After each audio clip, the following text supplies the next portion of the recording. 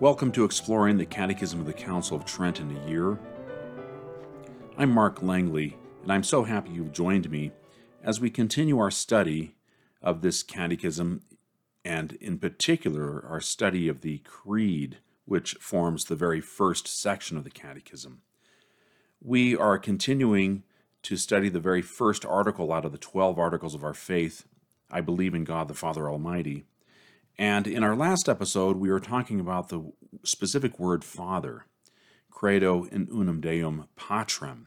We're talking about the word patrem, or Father. And in the last episode, we talked about 4 ways that we think about God as being our Father from the standpoint of the creature to the Creator. We said that God is our Father by the similitude of the trace that all creatures have of the Creator. We said that God is our Father by the similitude of His image. We are created in God's image and likeness. We also said that God is our Father by the similitude of grace that we receive through baptism. We receive the very life of God in our souls through grace. And finally, we can call God our Father through the similitude of glory. And today we are going to finish up our discussion of the word Father by talking about how the word Father reveals something about God Himself. The Catechism says that the pastor should teach that on hearing the word Father, besides the ideas already unfolded, the mind should rise to more exalted mysteries. Under the name Father, the divine oracles begin to unveil to us a mysterious truth which is more abstruse and more deeply hidden in that inaccessible light in which God dwells, and which human reason and understanding could not attain to, nor even conjecture to exist. The name implies that in one essence of the Godhead is proposed to our belief not only one person, but a distinction of persons. For in one divine nature there are 3 persons, the Father, begotten of none, the Son, begotten of the Father before all ages, the Holy Ghost proceeding from the Father, and the Son likewise from all eternity. And so therefore we see that the word Father reveals something to us about the very life of God and the way God exists in Himself.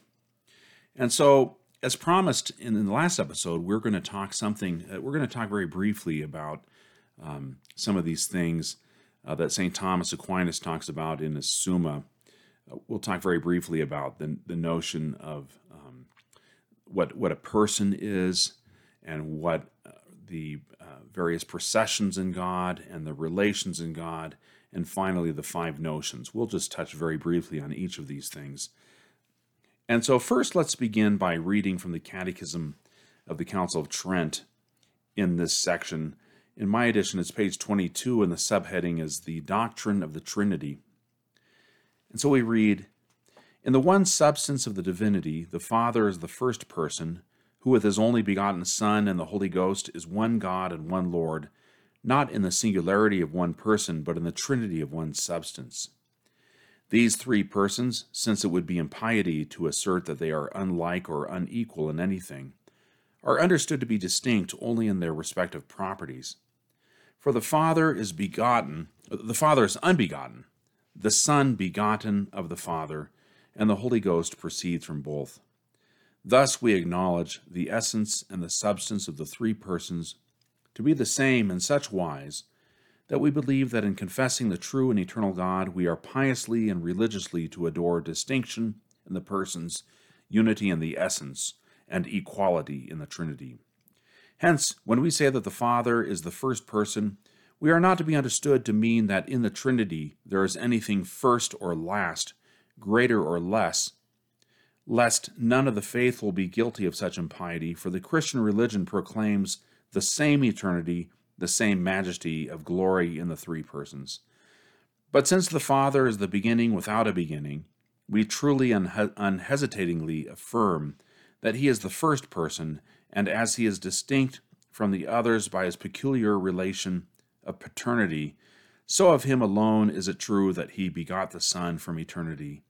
For when in the Creed we pronounce together the words God and Father, it means that He was always both God and Father." And so that's that's sort of a big paragraph in the Catechism concerning the Trinity. Afterwards, there follows some practical admonitions concerning the mystery of the Trinity. We'll read that as well right now, but then I want to return to that first paragraph and talk a little bit more about the doctrines of the Trinity, and just so that we touch on them and try to say what we can in a brief manner. But the Catechism is clearly very concerned about not speaking lightly of this great mystery, and certainly of not making mistakes. For it reads, "Since nowhere is a too curious inquiry more dangerous or error more fatal than in the knowledge and exposition of this, the most profound and difficult of mysteries, let the pastor teach that the terms nature and person used to express this mystery should be most scrupulously retained, and let the faithful know that unity belongs to essence and distinction to persons. But these are truths which should not be made the subject of too subtle investigation, when we recollect that he who is a searcher of majesty shall be overwhelmed by glory. We should be satisfied with the assurance and certitude which faith gives us that we have been taught these truths by God himself, to doubt whose word is the extreme of folly and misery. He has said, 'Teach ye all nations, baptizing them in the name of the Father, and of the Son, and of the Holy Ghost.' And again, there are three who give testimony in heaven, the Father, the Word, and the Holy Ghost, and these three are one. Let him, however, who by the divine bounty believes these truths, constantly beseech and implore God and the Father, who made all things out of nothing, and ordereth all things sweetly, who gave us power to become the sons of God, and who made known to the human mind the mystery of the Trinity. Let him, I say, pray unceasingly that, admitted one day into the eternal tabernacles, he may be worthy to see how great is the fecundity of the Father, who, contemplating and understanding himself, begot the Son, like and equal to himself, how a love of charity in both, entirely the same and equal, which is the Holy Ghost, proceeding from the Father and the Son, connects the begetter and the begotten by an eternal and indissoluble bond, and that thus the essence of the Trinity is one and the distinction of the three persons perfect." And so we see that the Catechism of the Council of Trent goes to great lengths to warn the faithful that a mistake about the very, very highest things is the most fatal of errors. And it's very careful to speak clearly and truly about the Trinity, of course, but without tempting the faithful to inquire too much into things which are simply beyond the grasp of human reason. And so that's why I think it uses the words, the faithful shouldn't be too curious. To some, this might sound like the Catechism of the Council of Trent is trying to discourage study and wonder about these things, but I think that's not at all the intent here. I think it's trying to warn the faithful that none but those who are really prepared to study theology should engage in the study lightly, that anyone who undertakes a study like this needs to be aptly prepared, and certainly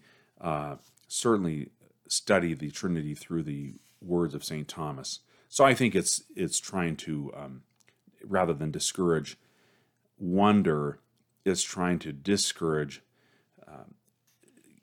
insincere curiosity, or trying to discourage someone who's really not ready for such a great study to involve himself before he's ready. But let's see if we can return to the Summa Theologica and talk about certain things that St. Thomas says so clearly there. In our last episode, we talked about how we can sort of learn to count on one hand with respect to the Trinity, that we say there's one God, and then we say there's two processions, three persons, four relations, and five notions. I just want to touch on each one of those briefly. And first, let's talk about the idea about the two processions in God. And this notion of procession is in the first part of the Summa Theologica, question 27. In the very first article, St. Thomas asks whether there is procession in God. And in that article, he shows us that, yes, there is procession in God, but he carefully distinguishes the procession to something external to God, and says that, no, the processions are internal. So there's one procession, which is an intellectual procession, and the other procession proceeds from God's will. And so he says in this very first article, he says that in the last paragraph of the body, he says, as God is above all things, we should understand what is said of God, not according to the mode of the lowest creatures, namely bodies, but from the similitude of the highest creatures, the intellectual substances, while even the similitudes derived from these fall short in the representation of divine objects.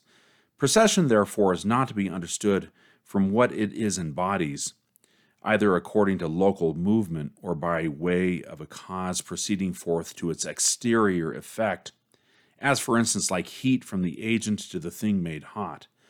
Rather, it is to be understood by way of an intelligible emanation, for example, of the intelligible word which proceeds from the speaker yet remains in him.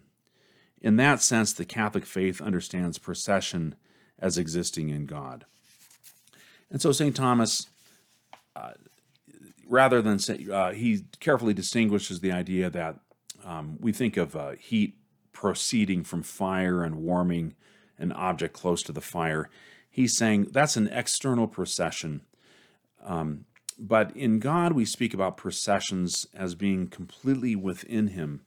So, for example, he compares this in another place to the idea that when we know something, we form an image of that thing, and from that image proceeds an internal word. Here he uses the word not to be the spoken word, which is sort of the external word, but St. Thomas says that the knower forms within himself an internal word of the thing known. And so that, of course, matches up so wonderfully with St. John's Gospel when he says, in the beginning was the Word, signifying that in God himself there is a knowledge of himself which is an internal word.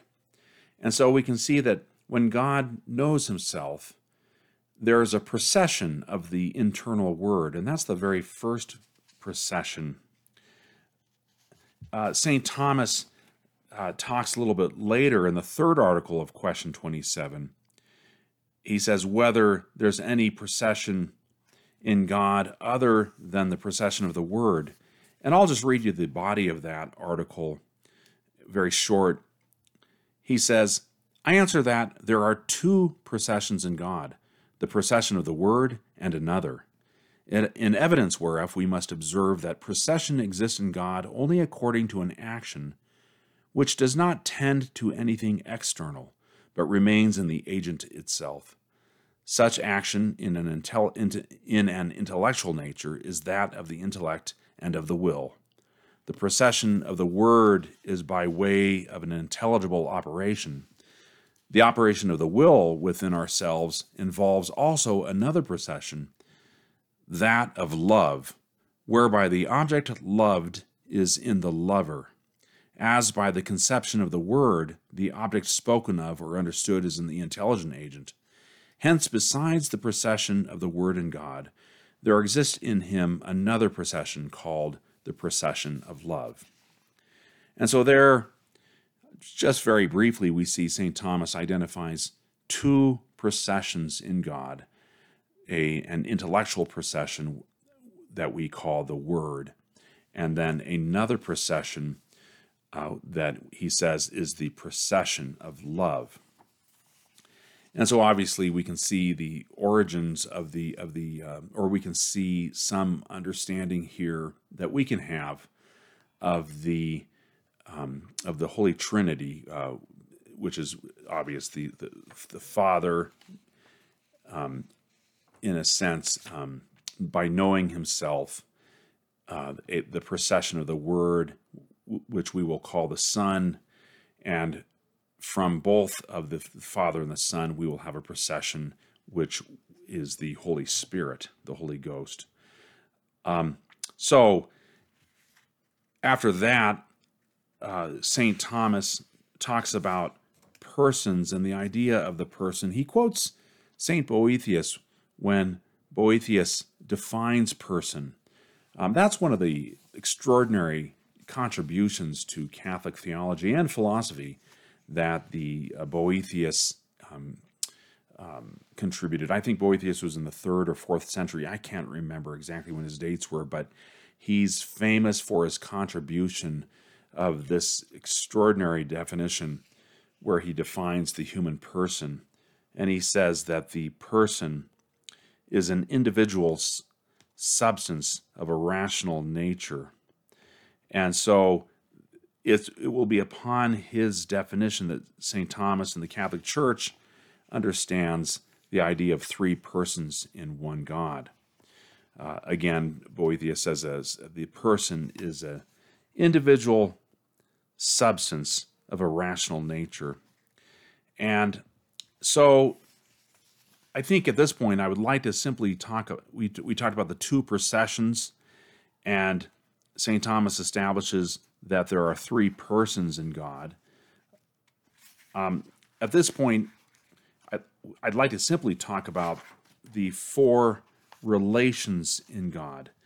And simply speaking, St. Thomas shows us that the relations, once you have 2 processions, then we can deduce quickly that because each procession has a sort of an origin and a terminus, then because there are 2 processions, each one it's like there are 2 lines, and each line has 2 endpoints.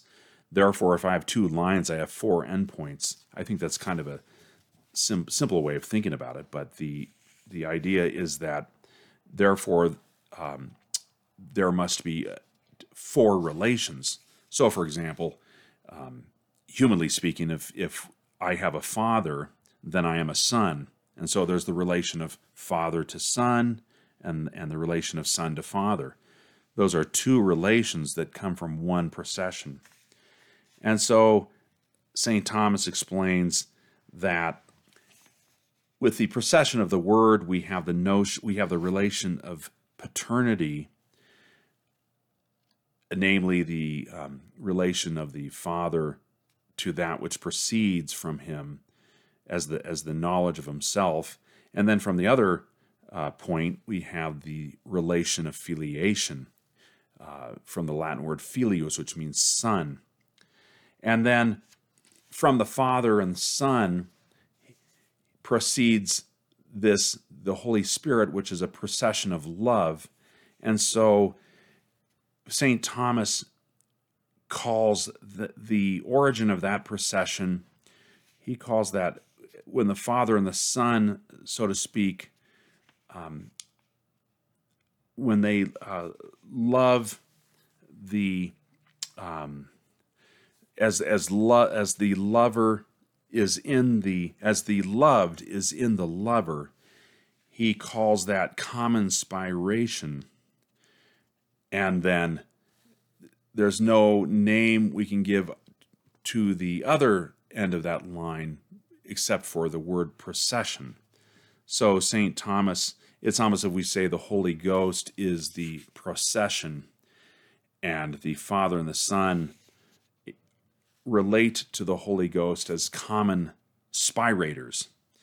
So therefore we have these 4 relations: paternity, filiation, common spiration, and procession.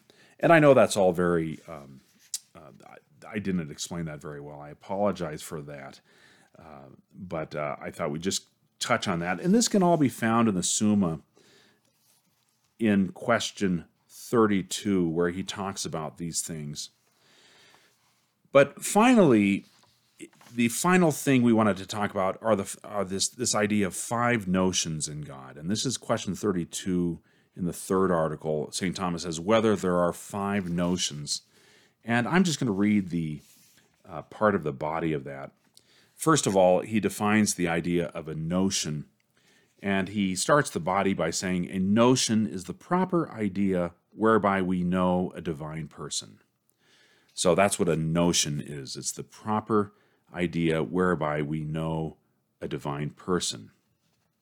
And then he proceeds, now the divine persons are multiplied by reason of their origin, and origin includes the idea of someone from whom another comes, and of someone that comes from another, and by these 2 modes a person can be known. He says, therefore the person of the Father cannot be known by the fact that he is from another, but by the fact that he is from no one. And thus the notion that belongs to him is called innascibility. That's from the Latin word nascor, nasi, which means to be born. So the Father is not begotten. So we think of him as being known by the notion of innascibility.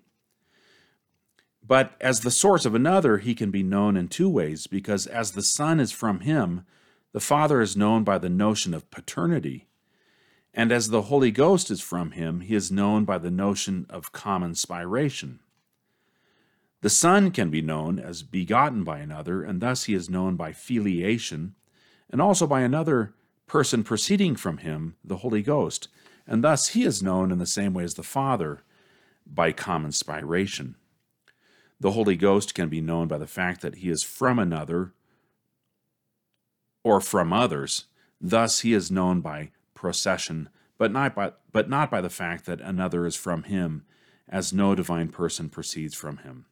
And so St. Thomas concludes, therefore there are 5 notions in God: innascibility, paternity, filiation, common spiration, and procession. And then he says, of these only 4 are relations, for innascibility is not a relation except by reduction, as will appear later. 4 only are properties, for common spiration is not a property because it belongs to 2 persons. 3 are personal notions, i.e. constituting persons, paternity, filiation, and procession. Common spiration and innascibility are called notions of persons, but not personal notions, as we shall explain further on. So this is all from question 32, article 3. And I hesitated to just read those things, but I think it's of great interest for all of us as we talk about the Trinity. There's so much that we can learn, even though this mystery is completely beyond human comprehension. But that doesn't mean that we can't approach the beginnings of understanding with it. So I just think that that's a wonderful study, this whole question, and I certainly intend to read it again and again and again to understand what St. Thomas is saying and the light that he can shed on the Holy Trinity for us. And so this, of course, is a difficult part of the Catechism, but it's fascinating to think that that the Catechism is saying that, when we say every Sunday, when we say in the Creed, I believe in God, the Father, to think that wrapped up in that one word are all of these things, all of these reasons why we call God our Father from the point of the view of the creature to the Creator. And then, of course, what that word reveals or contains all by itself concerning God himself and the Trinity of persons. Our Catholic faith is full of wondrous mysteries, and when we say the Creed, to see that there are wise fathers of the Church and doctors of the Church and the apostles have encapsulated the entire doctrine of our faith, all in these simple words that we teach our children and that we say is really wonderful. And so that's all we're going to say, though, today about the Father. I believe in God the Father. We're going to wrap up our study of that word, and we're going to move on in our next episode to the word Almighty. Credeo in unum Deum Patrem omnipotentem. And we're going to have a wonderful discussion about what the word Almighty means, and maybe look at St. Thomas in the Summa, where he demonstrates that God is omnipotent. And so that's all for now. I thank you for joining me in this episode of Exploring the Catechism of the Council of Trent in a Year. I'm Mark Langley, and please join me next time for day 10, when we talk about the word Almighty in our creed. Thank you.